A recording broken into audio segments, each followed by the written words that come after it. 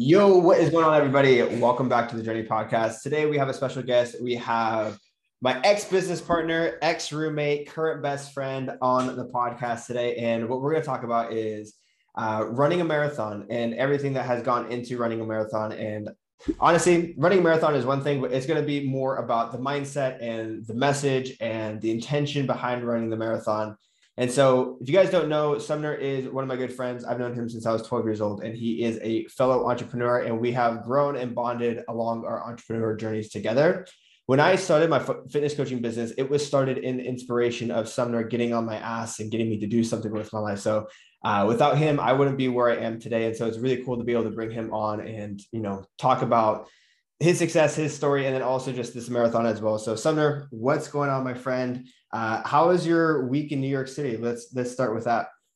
Dude, well, first off, happy to be here, man. I was waiting for when the time was going to come, and I'm glad that I'm on here and I get to hang out with you, although it's virtual. So yeah, if you guys don't know, Zach and I went to New York together.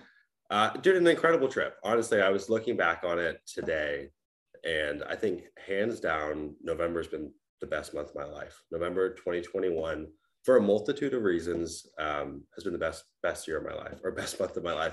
And so to be able to share that week with you in New York and everyone else we met along our adventure out there was incredible. Dude, okay, now I have to ask, what about November made it the best month of your life? Because that's a bold statement. You're 26, like that's 1 month out of like 26 times 12. Yeah. Okay, so why did it make it the best month? I do a combination of factors. One, I think I'm one of those people that just loves Thanksgiving. That is my holiday. Forget my birthday, forget Christmas. Thanksgiving is where my heart lies. Family, good food. It's just a good time. So I had Thanksgiving to look forward to. And I was like, when you've got a trip planned and you're just looking forward to the whole time, that's how I felt about Thanksgiving. So I came into the month with excitement, carried that excitement over into the business. If you guys don't know, I run a company called thelandpioneer.com. Biggest month we've ever had by a pretty big stretch, which I did not expect at all. Like typically, quarter four for what we sell, which is land, slow. Like most people aren't Christmas shopping for land. So I figured things are going to be pretty slow. And it just was gangbusters. Just a little under 200K in cash collected, which is pretty insane. And yeah. And so that was incredible. I got to go back home for my grandma's 75th birthday at the beginning of the month. Had some family time there. The older I've gotten, the more that I've realized, like, spending time with friends and spending time with family, as cliche as that is, like, that is really what fills up my cup. So beginning of the month, saw my grandma. She turned 75, freaking sick. Came back down to San Diego, packed my bags. You and I went to New York. I had to correct you too. We actually ran an ultra marathon. If you guys don't know, we did about 49 kilometers. So I guess that's technically going ultra. Explored the city together, got to work remotely together. It's always been like this weird kind of like fetish that I've had of like, hey, I want to go to a different city and work from that city. But also I've had like this secret fear that if I do that, something in my business is going to break. And the ironic part is things were better than ever. And I was working less than I normally do while experiencing a new city and hanging out with friends. That was epic. Came back, saw my dad. My dad and I rode 40 miles together on a road bike, which was really fun to do. My dad's like super into that stuff. So kind of play in his domain and spend time with him that way was really cool. And I didn't get my ass as kicked as much as I thought I was going to. And then more family time for Thanksgiving, man. So it's just like really simple. I can't say that there was any crazy monumental thing that happened. It was just a lot of like the good stuff, right? The simple bare necessities. Yeah, which is really awesome to point out, because obviously you had a huge month in your business. You did 200K. Like that's fucking insane in and of itself. But the things that you counted off that really made you happy were all free things. Yeah. Other than travel costs, but seeing your family, getting physical, just taking what you do on a day-to-day basis and putting it in a different environment. Yeah. It doesn't cost much. You don't need to be ultra successful to achieve that kind of happiness, which is super, super cool, which is my whole message too. Is like, dude, as long as you do what you love and you're happy every single day, then you're successful. But I want to talk about this marathon today. Yeah. I want to talk about, what happened, how did it go down, and, everything of the sort. So just to give you guys some context, Sumner and we both ran an ultra marathon last week in New York City. And before that, we had never run before. We decided that we were going to run this marathon about 2 weeks prior when we, booked the trip. And we could talk about that story too. But essentially, we ran this marathon full grit, no skill. And so, Sumner, I'd love for you to just walk us through the entire process of like, when we decided to book the marathon or like decide that we're going to run a marathon, what the training looked like, and then all the way up until the actual event of like what was going through our minds like during that process. Yeah, well, okay. I think that for context, kind of like the origin story is pretty funny, but I think it highlights something that you and I both share in terms of like a character quality. So Zach and I are sitting eating burgers, very weird burgers. Mine had whipped cream on it. Zach had, I don't even remember what was on yours. Good burgers, but weird burgers. And we were talking about, I don't even know what the subject was, but I think we were talking about traveling. I think we had already had this New York trip planned. I think we just booked it the night before. So like we booked the trip. Well, first off, the idea of the New York trip was spontaneous in and of itself. Yeah. I was kind of moody. I was like, you know what? I just need to change my environment. I'm going to look at Airbnbs in New York City. We have a couple friends there. I hit a couple friends up. They're like, yeah, come through. So I was about to book a flight to New York City, but I was like, you know what? I'm just going to text Sumner, see if he wants to come. Lo and behold, Sumner was down. And so we booked it literally that night. And then the next day we went to grab burgers, which is where I'll let you. So we're eating burgers. New York trip is planned. We're spitballing like, hey, you know what do we want to do while we're out there? And I don't even know how the joke came up, but the joke was like, hey, what if we ran a marathon? And then it kind of went silent. And then we're like, yeah, what if we did run a marathon? And I think that here's the character quality that I find interesting about you and I, and not to toot our own horns by any means, but like, I feel like you and I are curious enough to say yes to things where most folks wouldn't. Like booking a spontaneous trip. And one of the things that I felt with booking the trip and you felt with booking the trip, and this is anytime you have travel plans, it always seems inconvenient, right? You're like, shit, I have the stuff I could be doing at home. I got a lot going on. It seems inconvenient. Running a marathon seems inconvenient. But just, saying yes to something and then committing to it, right? And like that happened just like that, where some people would hem and they would pros, cons list. We just kind of, yes, we're going to do it. And that was about 2.5 weeks prior. For you guys that don't know, Zach and I like lifting weights. We are by no means endurance people at all. And the training started. We had, some friends that kind of gave us some basic advice, but essentially the only advice that we really knew is, hey, let's just start running like tomorrow. And so I think, a few days later, we had our first run, and that first run was 10 miles. Right. Which I think is also interesting. We didn't just start soft. We didn't go, hey, let's run like a 5K. We jumped in, we hit 10 miles. It was a doozy. I mean, how'd you feel with those 10 miles? It was hard. What was so funny is we decided that we were going to run this marathon without telling anybody. And just for context, like Sumner was saying, I think the last time I ever ran was a 1 miler about 3 years prior. Like 3 years before was the last time I ever ran. And so we were like, okay, cool. We're going to do this. And we're just going to go for it. And so we're like 10 miles. Cool. Go off the bat. We put it up on Instagram, and the only advice that we got was literally warnings from people who had experience telling us that we're stupid. Yeah. Yeah. Yes. Essentially. I mean, what I didn't realize too, is like upon doing a little more research on Google, most folks take about 6 months. Like if you're an untrained individual, it's about 6 months to ramp up. Usually you're going to do a 5K if you're really out of shape, but usually you'll start with a half marathon, then hit a marathon in about a 6-month window. That's the moment that I knew that we were going to be in a lot of pain. Yeah. And so that's the interesting thing, right? And, we'll touch on this later. But one of the things that I really took away about this experience, was like, dude, I think we're so quick to label, right? Like, oh, fuck, this is going to be painful, therefore it's going to be bad. Like I knew it was going to be painful, but it's just kind of reframing it. Like it's going to be painful and I'm just going to watch myself from a third party perspective, and Sumner is going to be in pain, or my body's going to be in pain, but I can separate from that. And so, yeah, I was just kind of like accepting that, this is going to hurt a little bit. And that's okay. That's neither good nor bad. And so anyways, we hit that 10-mile run. The funny thing is, like, I think you showed up in Vans. I'm running like these blown out shoes from like 2.5 years ago that my ex-girlfriend's brother gave to me. Like, it's just, we're so ill prepared. I went and bought us these arm straps from CVS. Zach's got a pink arm strap on. They barely even fit us. So we run down, if you guys are familiar with San Diego, we run down the boardwalk in Pacific Beach, and then we started in La Jolla and then ran back to La Jolla. Was tough, but not like excruciating. And so at that point, I actually think I had more confidence in us, right? I thought 10 miles, we did it pretty easily. It shouldn't be too difficult to run like 26.2. One of the things that I discovered just from some people that had given us advice was, look, it's not linear, right? Like 10 miles, 20 miles, 30 miles, different kind of pain at each level. And we'll touch on that a little bit too, what happens when you get to that point. But yeah, that's how we started. It was 10 miles out the gate, and that was about 48 hours later, I think. Yeah. And I will say my experience with 10 miles was a little bit different than Sumner's experience.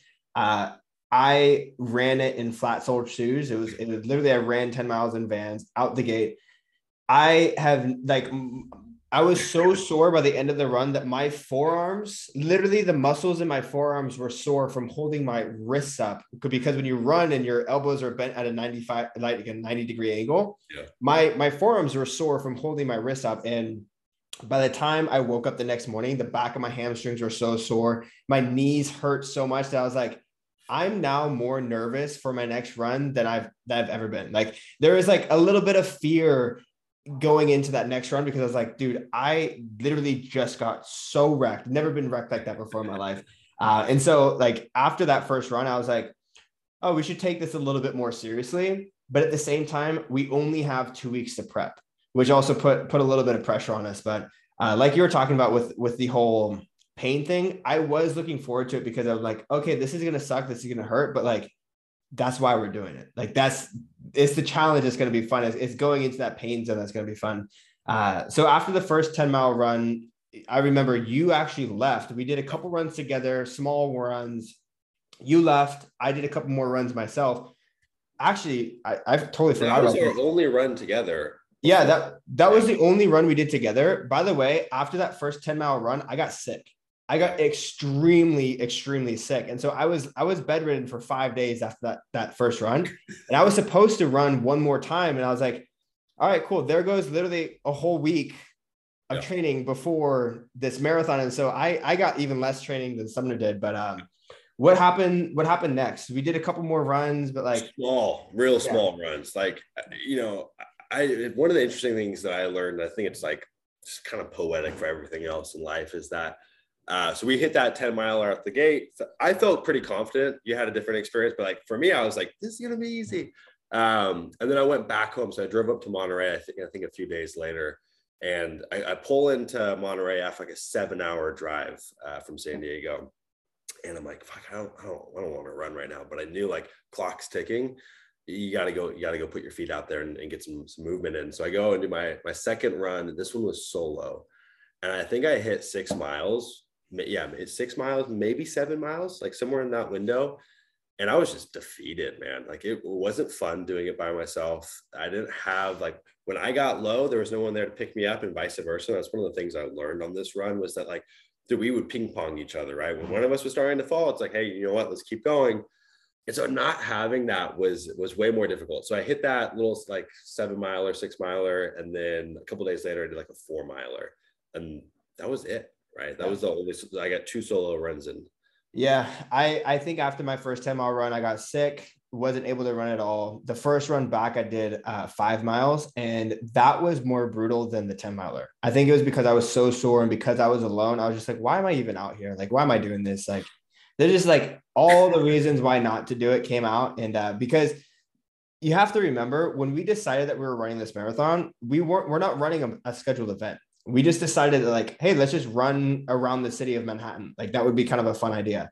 And so there's like literally no glory in it whatsoever. Like, people were actually hating on it. Sumner got hate messages of being like, dude, you guys are so stupid. Like there's just no reason for us to do it other than just putting ourselves through the pain. And so that was a really tough day, that 5-mile run. But let's go ahead and skip over to the 15-miler, because it was pretty uneventful. We just did a couple like small runs until two runs each. I think about maybe you got another one, but I think it's 2. No, I only got one. Oh wait, I did 110, then 115. Okay. I did a 10, a 6, and like a 4. Yeah. Okay. So then, but then we did the 15. The 15 was another wake up call. And this one we did with a group of people. We started with 4 guys. We went out with a friend of mine, Jake Weber, who's in PTBI. We also went out with a friend, Wyatt Wormager, who we actually just left them in the dust. Like they didn't finish with us. We started with them, did not finish with them. But tell me about the 15-mile run. What was that like? Yeah. So just for to kind of give a little context too. So then those 2 runs, and it didn't really happen on the first run, that 10-miler. But in the 2 solo runs, I was running on these blown out shoes, and my right knee got fucked up somewhere in the process, and it wasn't on the 10-milers. It was on one of those runs, and it really hurt. Like just to walk on it, I was doing like a little bit like a limp, and then it was like my hip felt kind of imbalanced.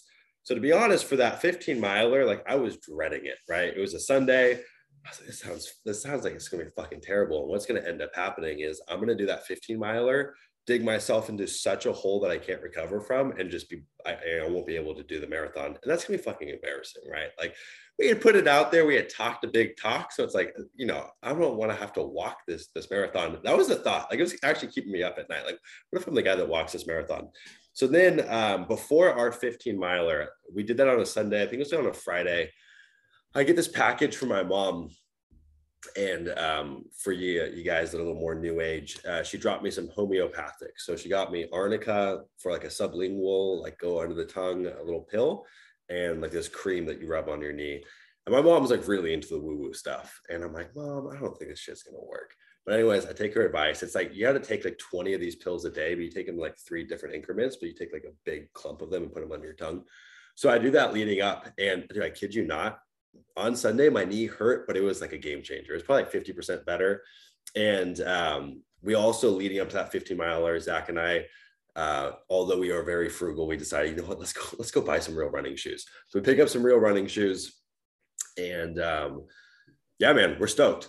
Here's another thing, and I'm gonna be fully transparent. The night before, I stayed out way too late, drank, like did not set myself up for success on that level. But we get out there at 10 a.m. We start at the very south end of the boardwalk. And what was it, 4 of us all together? Mm-hmm. Yeah, 4 of us all together. The 2 other guys that were with us, super athletic. But what was interesting is one of the things that Zach and I had kind of picked up just from our little bit of running, what we gleaned away is pacing is everything, right?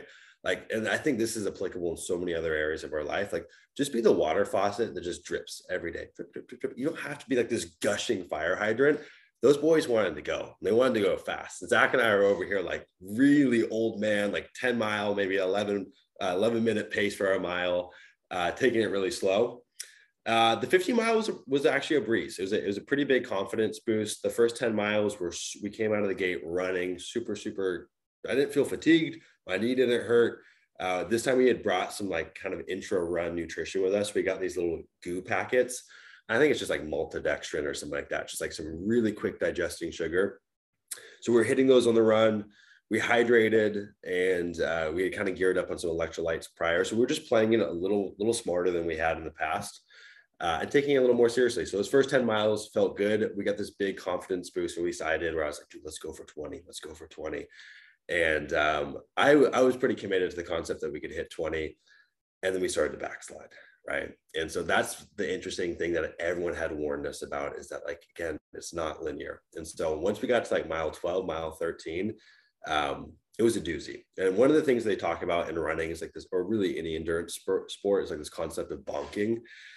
And it's when you hit a wall, right? Like you get this big endorphin release when like you're in it, and then you kind of go on the backside of that, right? So you get this big high, and then you kind of fall off of that. You've just drained all your glycogen. You're probably dehydrated.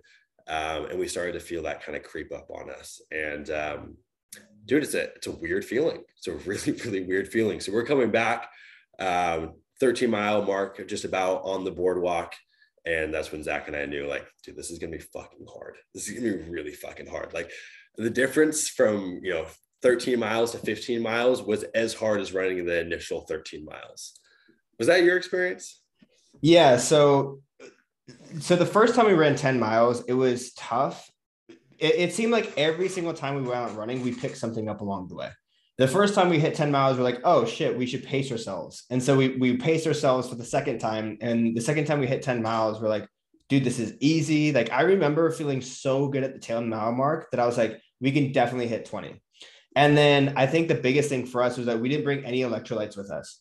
We knew that we should be hydrating with electrolytes, but like we didn't think that we were going to be out there all that whole time. And so as soon as we started needing that electrolytes, we were out in the sun, we were sweating, we didn't have shirts on, and it was hot too. So we were definitely losing a lot of sodium, and like we crashed so hard. But luckily, we crashed at the very end of the run. We crashed within like the last 2 miles, but like Sumner said, those last 2 miles, I was like losing sight of vision. I would like instead of like looking up and around, I was like zoning in on the pebbles on the ground, just thinking like, just keep freaking going, keep freaking going, keep freaking going. And it got to the point to where there's water fountains along the way, but you didn't want any water. Like I didn't want any water. Like I would drink water and it would do nothing for me. What hit was like the loss of electrolytes. Yeah.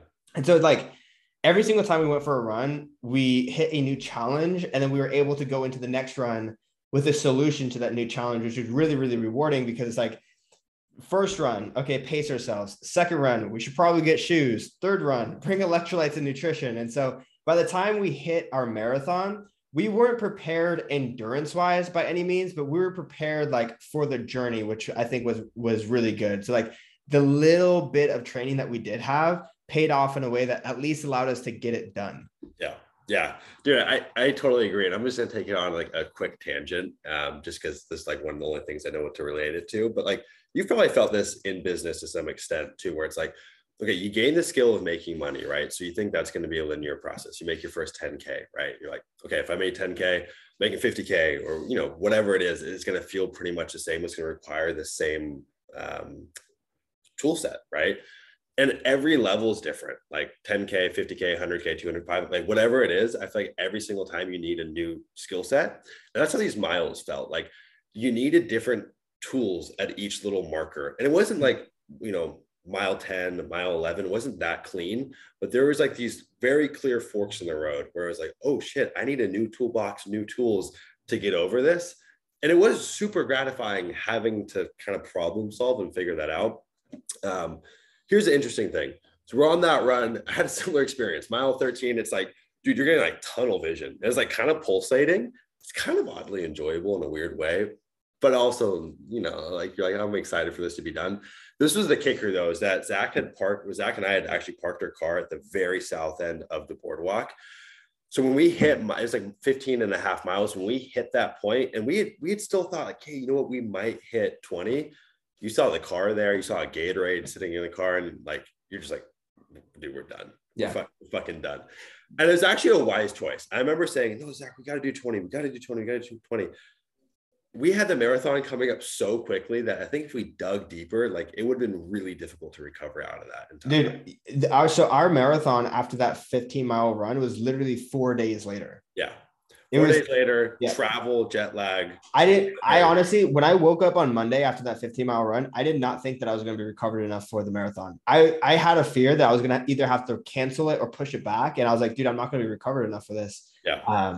But yeah, I think one of the differences between Sumner and I think, and I'll just something that I've noticed too, that can be applied into business and life in general, is like when you set a marker, you're going to hit that marker and likely not do more.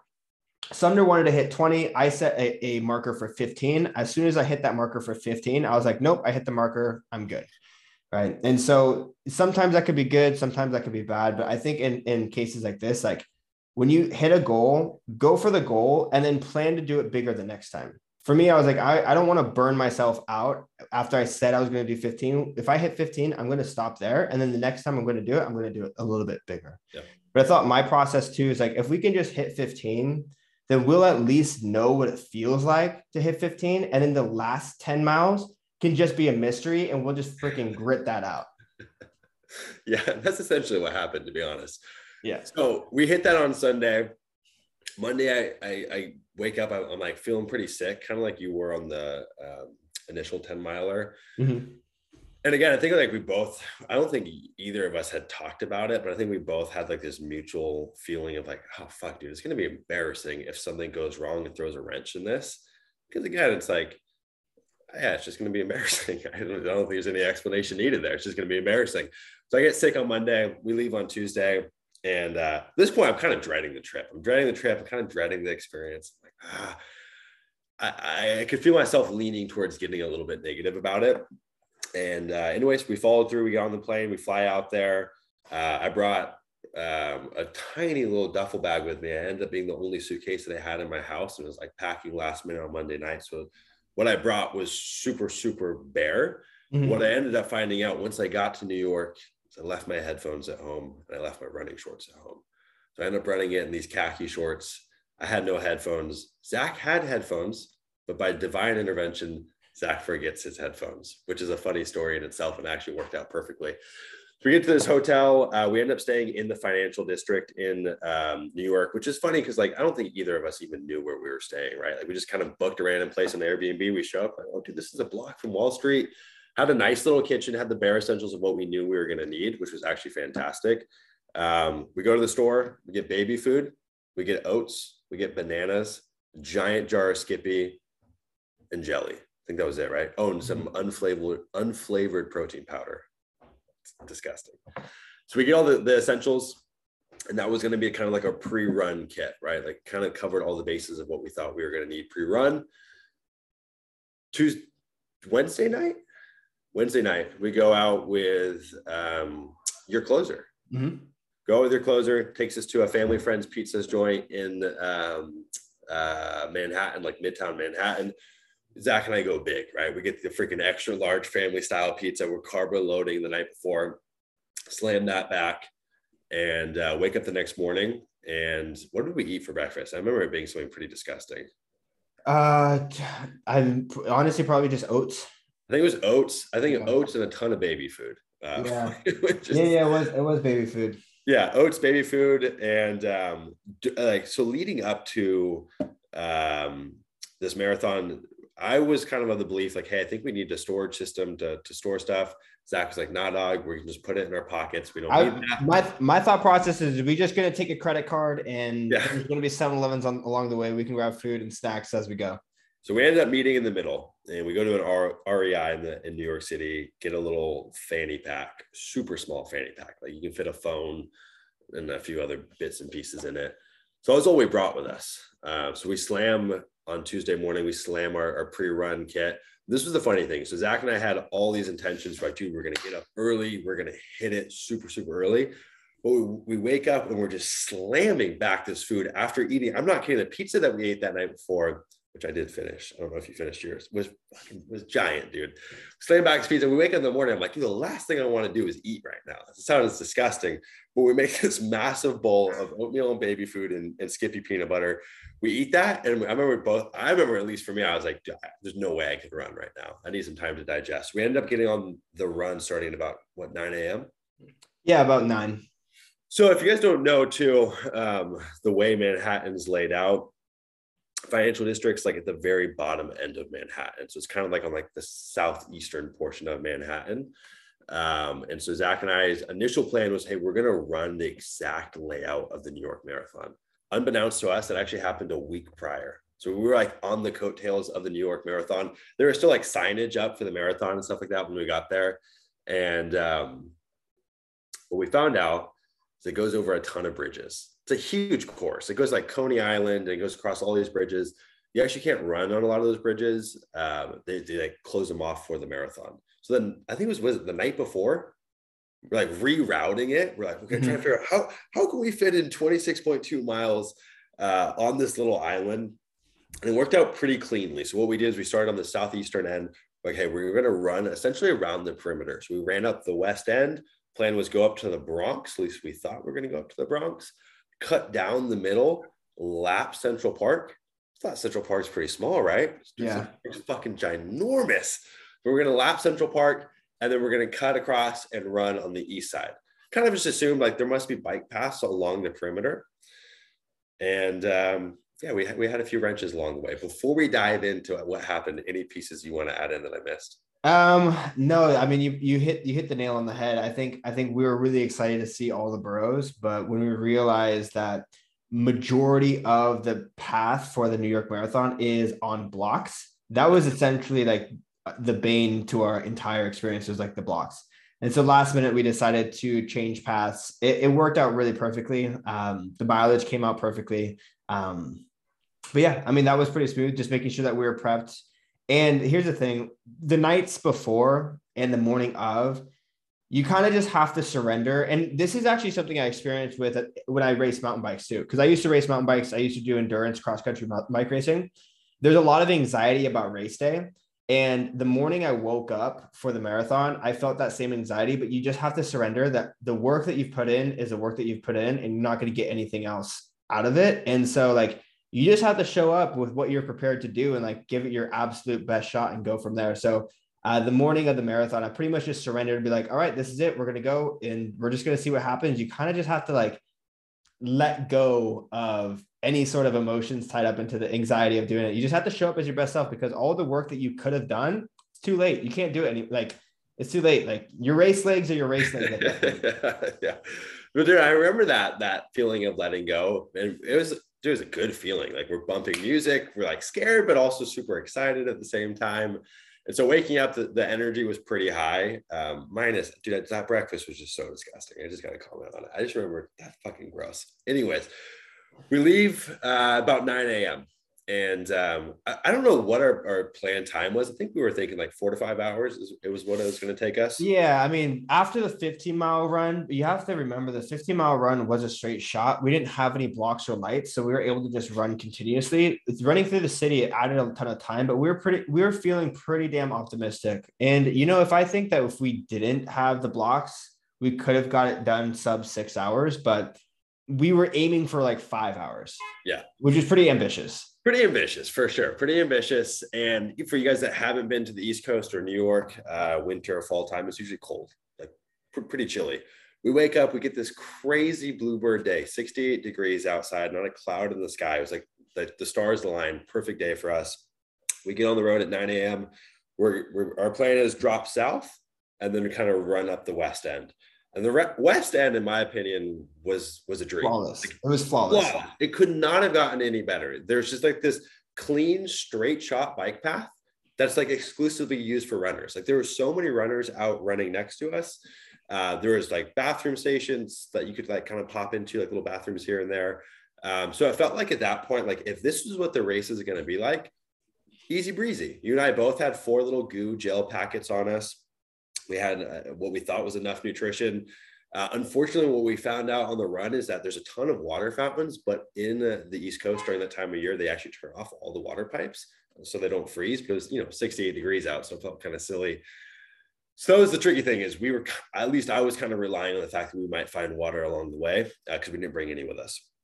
So that initial shot up the west end, on the bike path was like a clean 10 miles or so. And it was just like really a straight shot. You're looking at New Jersey, you're running along the water, fall colors. It just felt like it was going to be the easiest thing ever.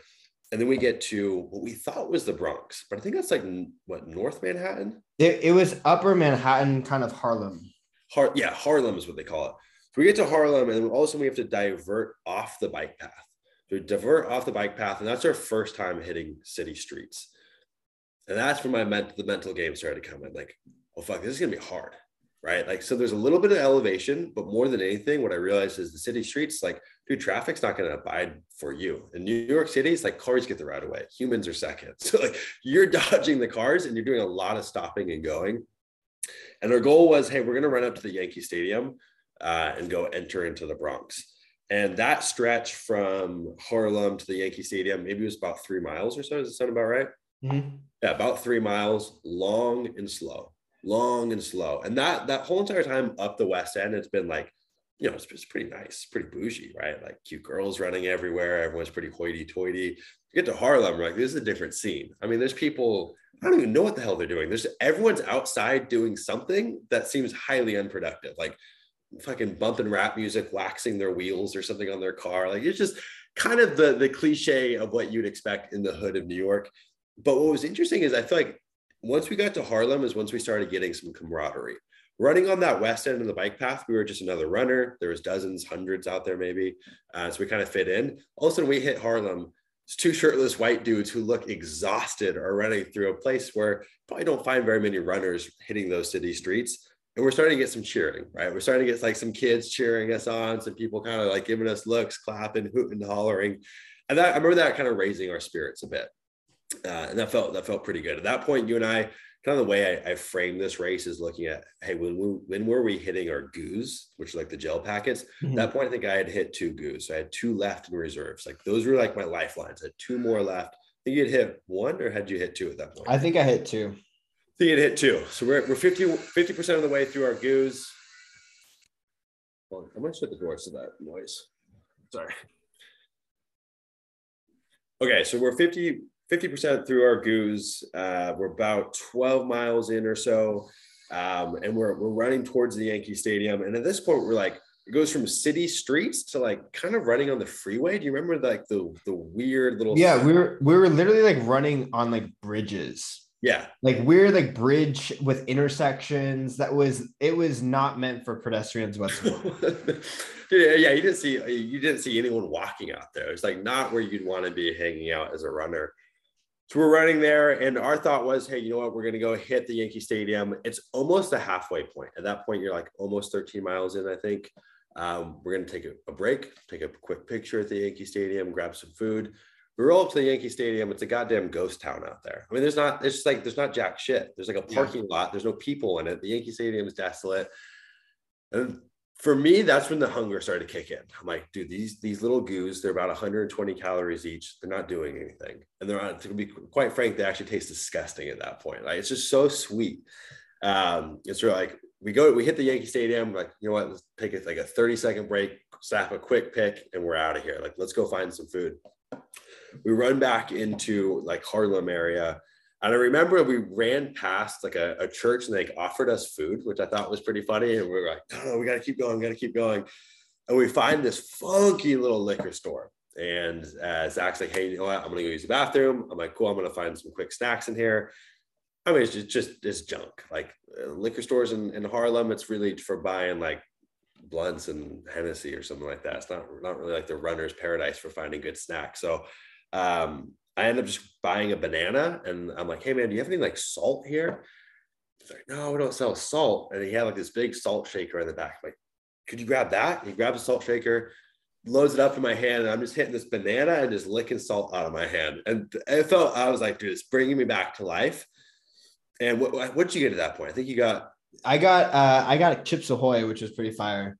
I got Chips Ahoy, a banana, and a Gatorade. I kid you not, I probably spent $100 in Gatorades marathon. Just in the marathon, I was drinking Gatorades like every 15, 20 minutes. And it honestly saved my life. But yeah, this one was just a quick stop. Mainly, I just needed to use the bathroom, which is tricky, just finding bathrooms along the way. Super tricky. Yeah. But yeah, just Gatorade, Chips Ahoy for some quick sugar, bananas for some potassium. And then we were like, it was literally like 5 minutes stop and go. And then we're back on the road.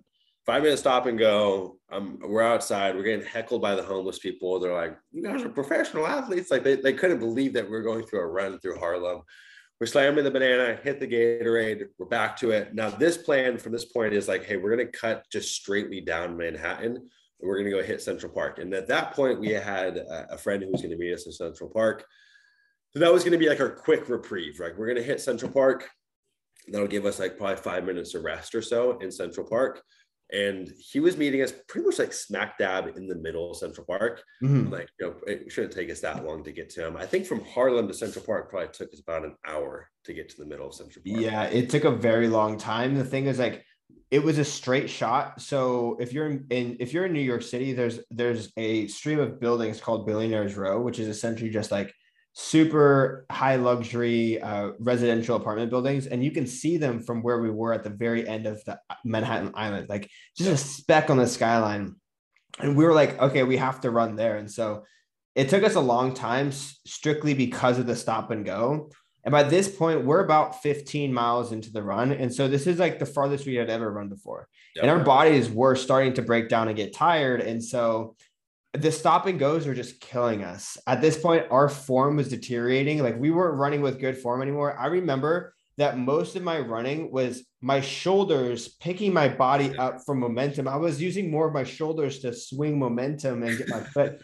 And like every time we would step off the curb and step onto a nerd curb, dude, it was like I felt very vulnerable for injury because our bodies were that beaten down at that point. And so we knew we just had a long shot of stop and go on these blocks. But as soon as we hit Central Park, we got a good reprieve because it was a good long stretch of mileage that we can get in without any stopping and going. And so we were able to kind of like make up some time there, which is great. Yeah. What I noticed too is like once we started going closer to Midtown, it's like the traffic got more and more intense. And so that slowed us down. But at that, like once we kind of were eclipsing the 15-mile mark, I remember getting like a second wind. I felt pretty confident. I had that banana, I had the salt, and I was feeling, you know what, I think this is going to be a breeze. Now, this somewhere along this point is when Zach starts whispering in my ear, let's do 30, right? And on the initial run, the 15-miler, I was like, hey, let's do 20. Now the roles were reversed. Zach's like, let's do 30. And I'm at 15, and I'm like, yeah, 30 for sure, 30 for sure. And when we, yeah, I was just reminiscing on how naive we were. So we make it to Central Park. At that point, I mean, I felt like I was on like hallucinogenics or something like that. Like running through Central Park, the way the light was hitting the leaves, the color, the fatigue, it was just like overwhelming. It's beautiful. Finally, we're just kind of running in a straight, clean path. And that's when like the pacing starts to come in. That's one of the things I learned on this run. Zach's really good at pacing. And I think that's applicable to other things that you do in life. Of just being able to like, just to keep that same pace and manage energy in a really clean way. And so once we get to Central Park, I'm like, I kind of want to go fast. And Zach's like, hey, dude, taper it back. And so like, we're just matching a really, really clean pace. We're probably running like an 11 or 12 minute pace at that point. We stop at a hot dog stand, get more Gatorade, right? Let's add to the Gatorade fun.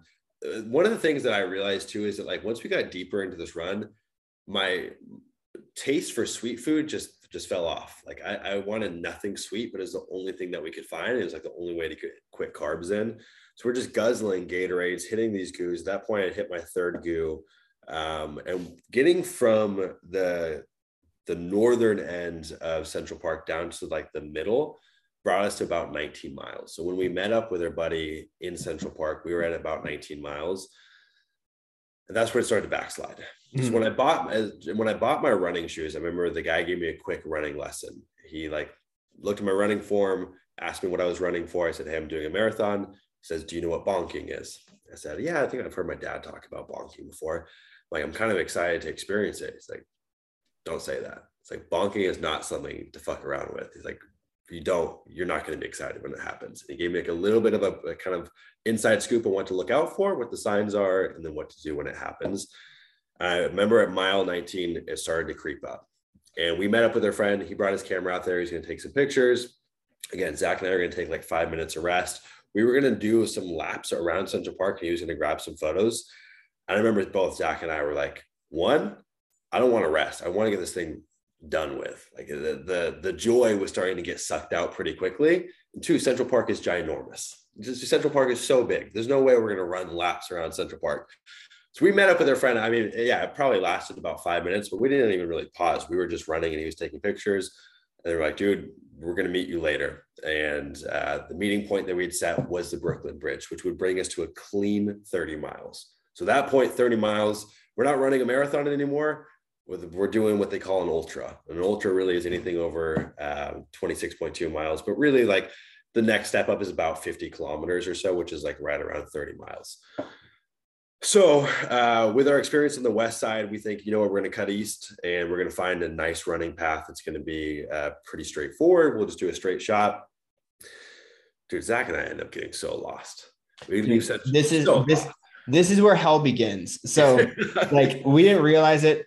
And this happened multiple times on this journey. I thought hell started when we were running back from the Yankee Stadium to Central Park. I was like, this is hell. And then we got to Central Park. I'm like, oh, this isn't so bad. And then like we went through hell And then we went through another hell, and then we went deeper into hell. And there, like every single time I was like, as soon as I thought hell was over, like we didn't even realize like it was just beginning. Yeah.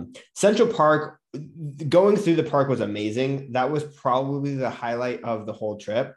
But what got us stuck was that we had a friend that was coming up to take pictures, and we were like, this is a once in a lifetime opportunity. We're out here running a marathon in New York City, like Central Park. Like let's really make sure that we get some content out of this. And he took really amazing photos. Like the photos that came out were really, really awesome. But the process of getting those photos was a pain in the ass because one, we had to wait for him, which we got cold. And then second, he's not running with us. He's just taking still shots. So we literally had to run up and down this hill like 5 or 6 times. And we were so exhausted. Again, I'm picking up my shoulders to do these runs. And you can see in the photos, like my legs, I don't even have any spread. And my shoulders are up to my ears. So like that was kind of annoying just for the process of getting photos. But like I mentioned, very, very thankful that we were able to get them. Yeah. But then very quickly we were like, all right, we got to go. We'll meet you at the Brooklyn Bridge. He'll subway down at the Brooklyn Bridge. We'll meet you there. So after that, we got running, and the plan was to cross over from Central Park over to the east side. And we're not New York locals. We've been to the city a couple times, but we've never gone on runs in the city. And so we had assumed the east side was going to have a bike path, just like the west side had. Had the east side had a bike path, we would have been smooth sailing. I swear we probably could have got 35 to 40 miles. That was not the case. It was stop and go all the way up until we got to the east side, in which when we got to the east side, we're like, okay, cool. We're golden. As soon as we got there, we realized there's no bike path. It's just a freeway. And we're like, oh my God, we can't run on the freeway. Like we're not going to run down the freeway. So we had to stay in the suburbs for a little bit and run down again, the east side, stop and go. And so literally from the moment we hit the Yankee Stadium all the way back until almost the very end, it was pretty much stop and go on every block. And remember, our biggest pain was curbs. Yeah. We were in so much pain, we couldn't even get up and off curbs. And I think at this point, myself personally, this is when I started to get really emotional. It's really weird to say that because I feel like I'm a pretty strong guy. I feel like I have a lot of grit. I feel like I have a lot of drive, but I got really emotional on this run because I just wanted it to be over.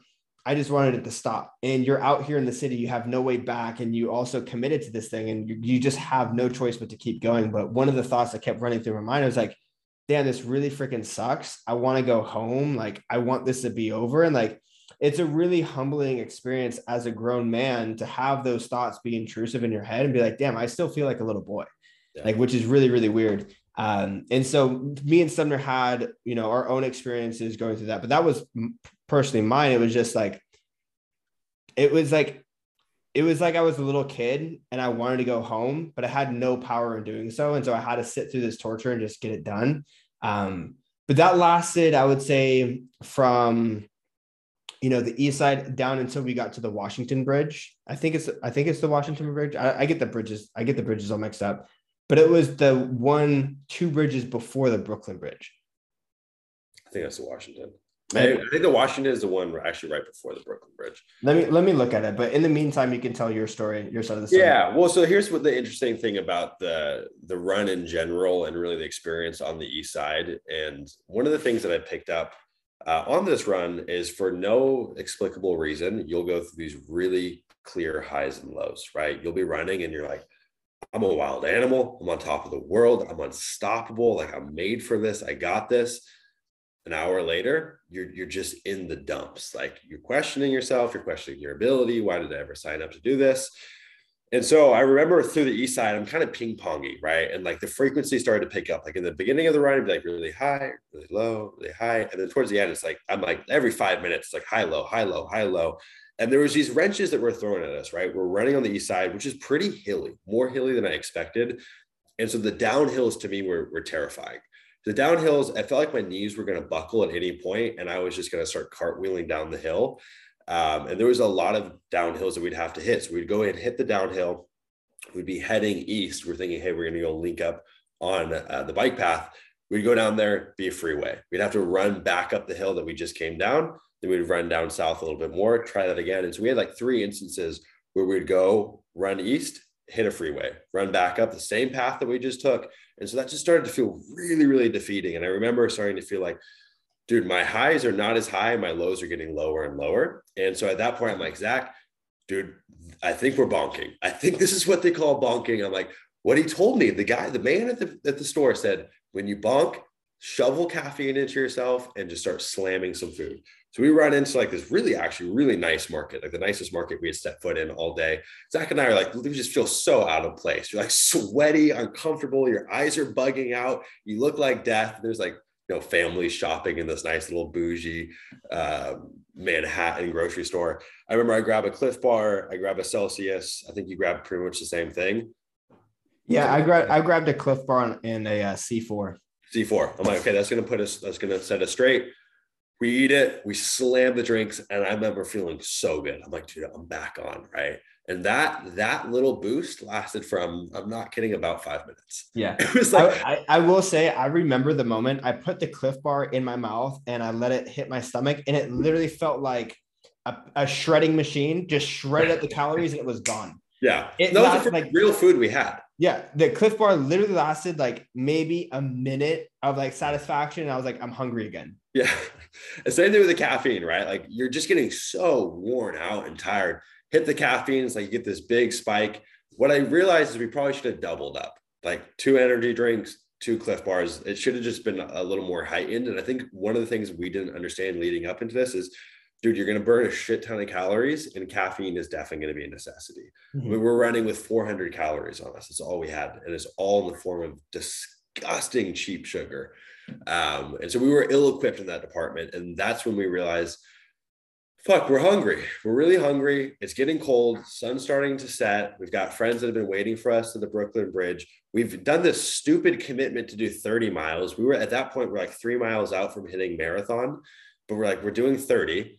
So we've got like, essentially 7 more miles to do. And I remember just feeling pretty defeated. Finally, after we hit that grocery store, we make it back onto what is the bike path. The bike path that we had been seeking all along that had been kind of getting intersected by this freeway. Finally, there was an opening. We get on the bike path. And I noticed at this point, Zach kind of gets like a little bit of like pep in his step. And I'm faltering. I mean, I'm just slipping. And I that feeling of feeling like a kid is a good way to explain it. I feel like a grown ass man. And all of a sudden you're like, I want to be in bed at home. I want to go home. It's cold out. I'm cold as shit. I'm hungry. And my body is just done. Like your body is threw in the towel a long time ago, and you've just been biting your lip and gritting it. And it's just like, dude, no more. And we hit the 26.2 mile marker on the bike path, sun setting. It's kind of like this beautiful moment. We didn't even celebrate it. We just knew 4 more miles. Yep. There was no crowd. There was no Zach and I hoorahing. It was just like, keep going. Yep. Keep going. So I remember, just to fact check myself, by the way, the bridge I was talking about was the Williamsburg Bridge. And I just checked the distance. It's about 4 to 5 miles from, the Brooklyn Bridge. So we were running through the city 4 to 5 miles before we even got to the very end. But we finally got on, a decent path to where, we can actually cover some ground without the stop and go. And as soon as we hit 26.2, we're like, cool, we did it. Let's grab a quick picture. We stopped this random dude. Like Sumner was saying, there was no crowd. There was no energy. There was no anybody like telling us to keep going or cheering. There's no medal at the end of it. We literally just stopped at a park bench. We're like, cool, we hit 26. Hey guy, can you take a quick picture of us? We just ran a marathon. He goes, you just ran a marathon? Like he looked at us like, what? Like on a Thursday? Yeah. He's like, what? We're like, yeah, we just ran a marathon. And then like, that was all the celebration we got. Like that was it.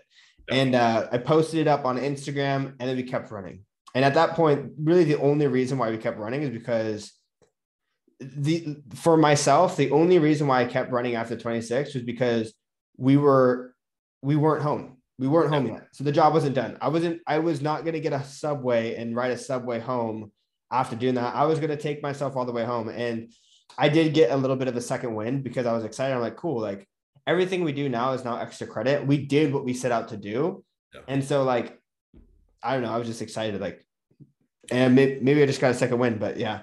I think you did get a second win. And that goes back to the weird, like just the ping ponging, and it seems unexplainable. I think for me at that point, like whatever like good feeling kind of hormones that I had been getting shot with earlier, like there just was no more in my body. Oh, dude, that was another thing. It literally, by this point, if any of you guys been to a music festival, it felt like a come down. Yeah. It felt like we were on a come down. Like imagine if you guys know I take MDMA, like I've done that. And if you guys go back to a couple episodes, before, you can find lessons that or episodes I've done on MDMA. What we felt at this 26-mile mark was, imagine if you like had a really insane roll and now you're coming down super freaking hard, but you're still at the festival and you have another 3 hours to go. Like that's how it felt. I was like, fun's over. I just want to go home. I want to lay in bed. I want to get warm. That's how it felt. Like just the worst come down ever. So that's a good way to explain it, honestly. For me, I honestly felt worse than a come down. Like I feel like I'm a pretty darn happy-go-lucky person. Just like my natural set point for happiness, I feel like is decent. I hadn't felt like a real sadness or a depression like that, even beyond a come down in a long time. And it just felt like one of those things where it's just like everything felt meaningless, like any kind of depression. Just like, why am I doing this? It's so stupid. Like you're just kind of just being self-deprecating, and everything kind of felt devoid of meaning. And this is what I find so interesting. So, well, actually two things. One, kind of going back to what Zach had mentioned earlier in this podcast, like the intention that you set, the goal that you set is most likely what you're going to achieve, right? Like we had just designed it so in order for us to finish, even though we had done a marathon, we had to finish at the Brooklyn Bridge. That was it. That was the frame that we had set. And so it's just interesting how that works. Like had we had our friends waiting for us at the 26.2 mile marker, there's no way we would have done 30 miles. But we had designed it in a way where like we were going to succeed, quote unquote, succeed if you quantify success as doing 30 miles. And so like we succeeded in that department by design, which I find pretty interesting. The second point is, I mean, honestly, like those last few miles, there's nothing really that cool to talk about other than the fact that it was fucking shitty. It was shitty. Yeah. Felt sad. It was cold. Like once the sun dropped down, it was just cold. And I'm in like this little like wicker shirt that's like breathable, and like the wind's hitting you. Yeah, you're just chilly. This is what I find so interesting though. So feeling depressed, feeling sad. We meet up with our friends on the Brooklyn Bridge. They had been waiting there for way too long. And shout out to them for being troopers and holding strong and waiting for us and just being a solid group of people. And they gave us some cheer, they gave us some camaraderie, but I remember that didn't even lift our spirits. What lifted our spirits was a $3 pretzel with salt on it, right? And that's what I find so interesting about us humans is that like, dude, yes, you can build incredible mental fortitude. You can develop yourself, but if you're not meeting the core tenets, you're fighting an uphill battle, right? And a very obvious one in this case was food. The second that food hit my mouth, I'm like, fucking life is great. I felt so good. And I think going back onto why November was a good month, it's like, yeah, dude, core tenets, right? Family, friends, being physical, pushing yourself, having a goal to work towards. That's the simple shit, right? And design your life to where you can have those core tenets involved. And so for us, a poor planning mistake in not bringing food with us. And it's just funny to think that like what felt like this deep, dark depression that was never going to end, and this is so terrible, was really just a byproduct of not having food. And dude, at the core, we are just such simple creatures. The fact that we can be driven to believe that life is so bad by not having food, which is kind of comedy to me.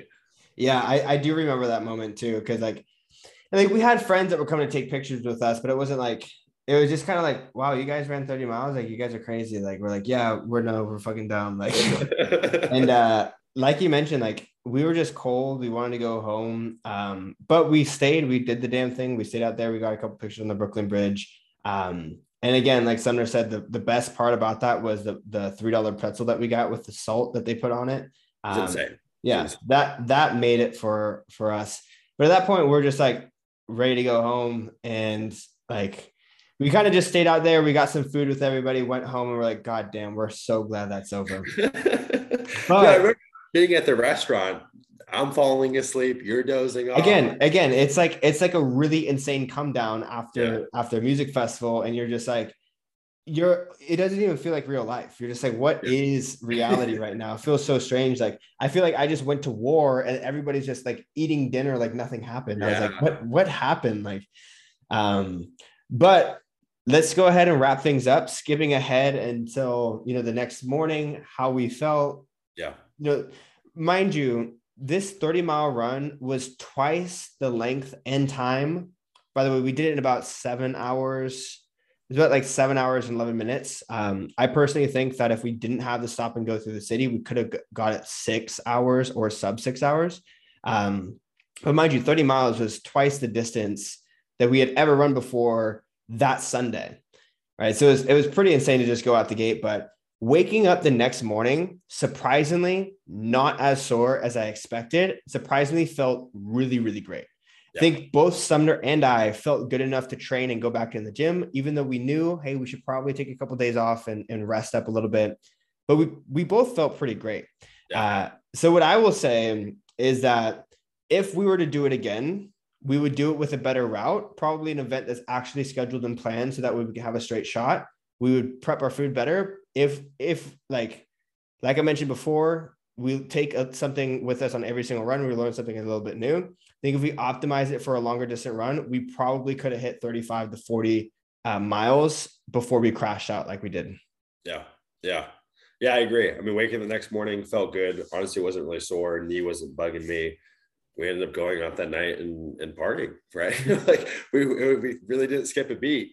One of the things that neither of us have really talked about, I don't really know if there's any great substance to take away from it, but I'm curious to ask you one nugget, like the kind of like the core rock that you took away from this. Is there one? Did you learn something?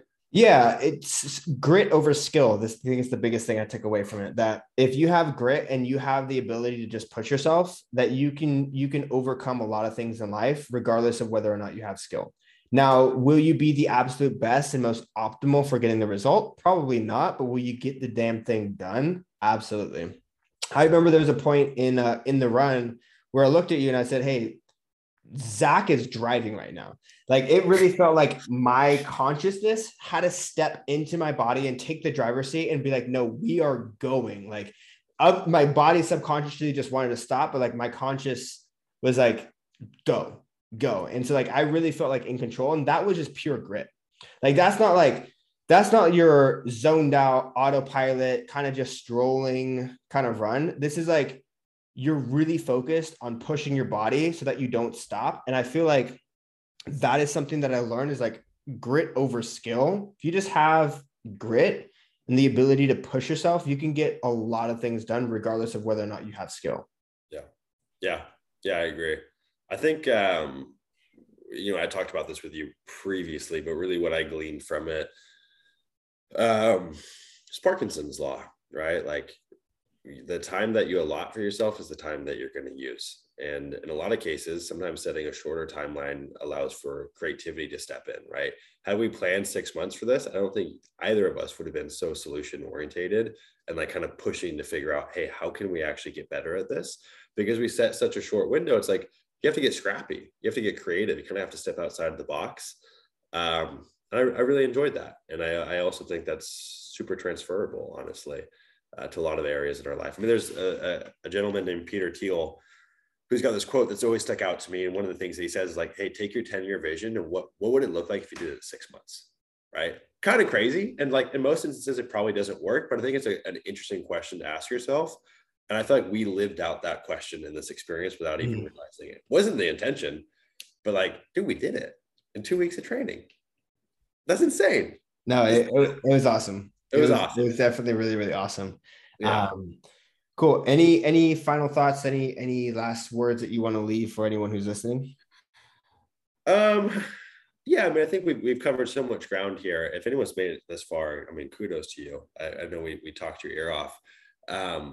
I think for me, another thing that I picked up on is just wanting more of whatever this was, not necessarily directed just towards like endurance activities, but I think I've been so goal orientated in terms of like business that I feel like I've lost sight of what it feels like to have goals outside of that. And it was really fun, man. It really filled up my cup. So I want more of it, however that looks like. I agree. I'm honestly surprised by how quickly I'm already thinking about the next thing.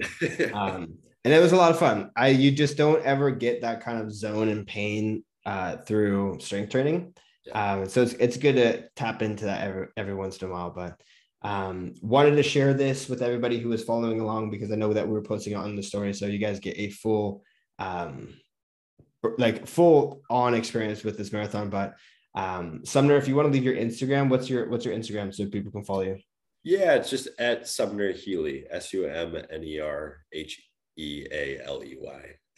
You can find me there. I should be the only Sumner on Instagram, so yeah, you should be able to find me there. And if that motherfucker is watching the video that said Zach and I are lame for doing this race, you can DM me again as well. Because yeah. Awesome. Well, with that being said, everyone who's listening, thank you so much. We'll catch you guys in the next one. Peace.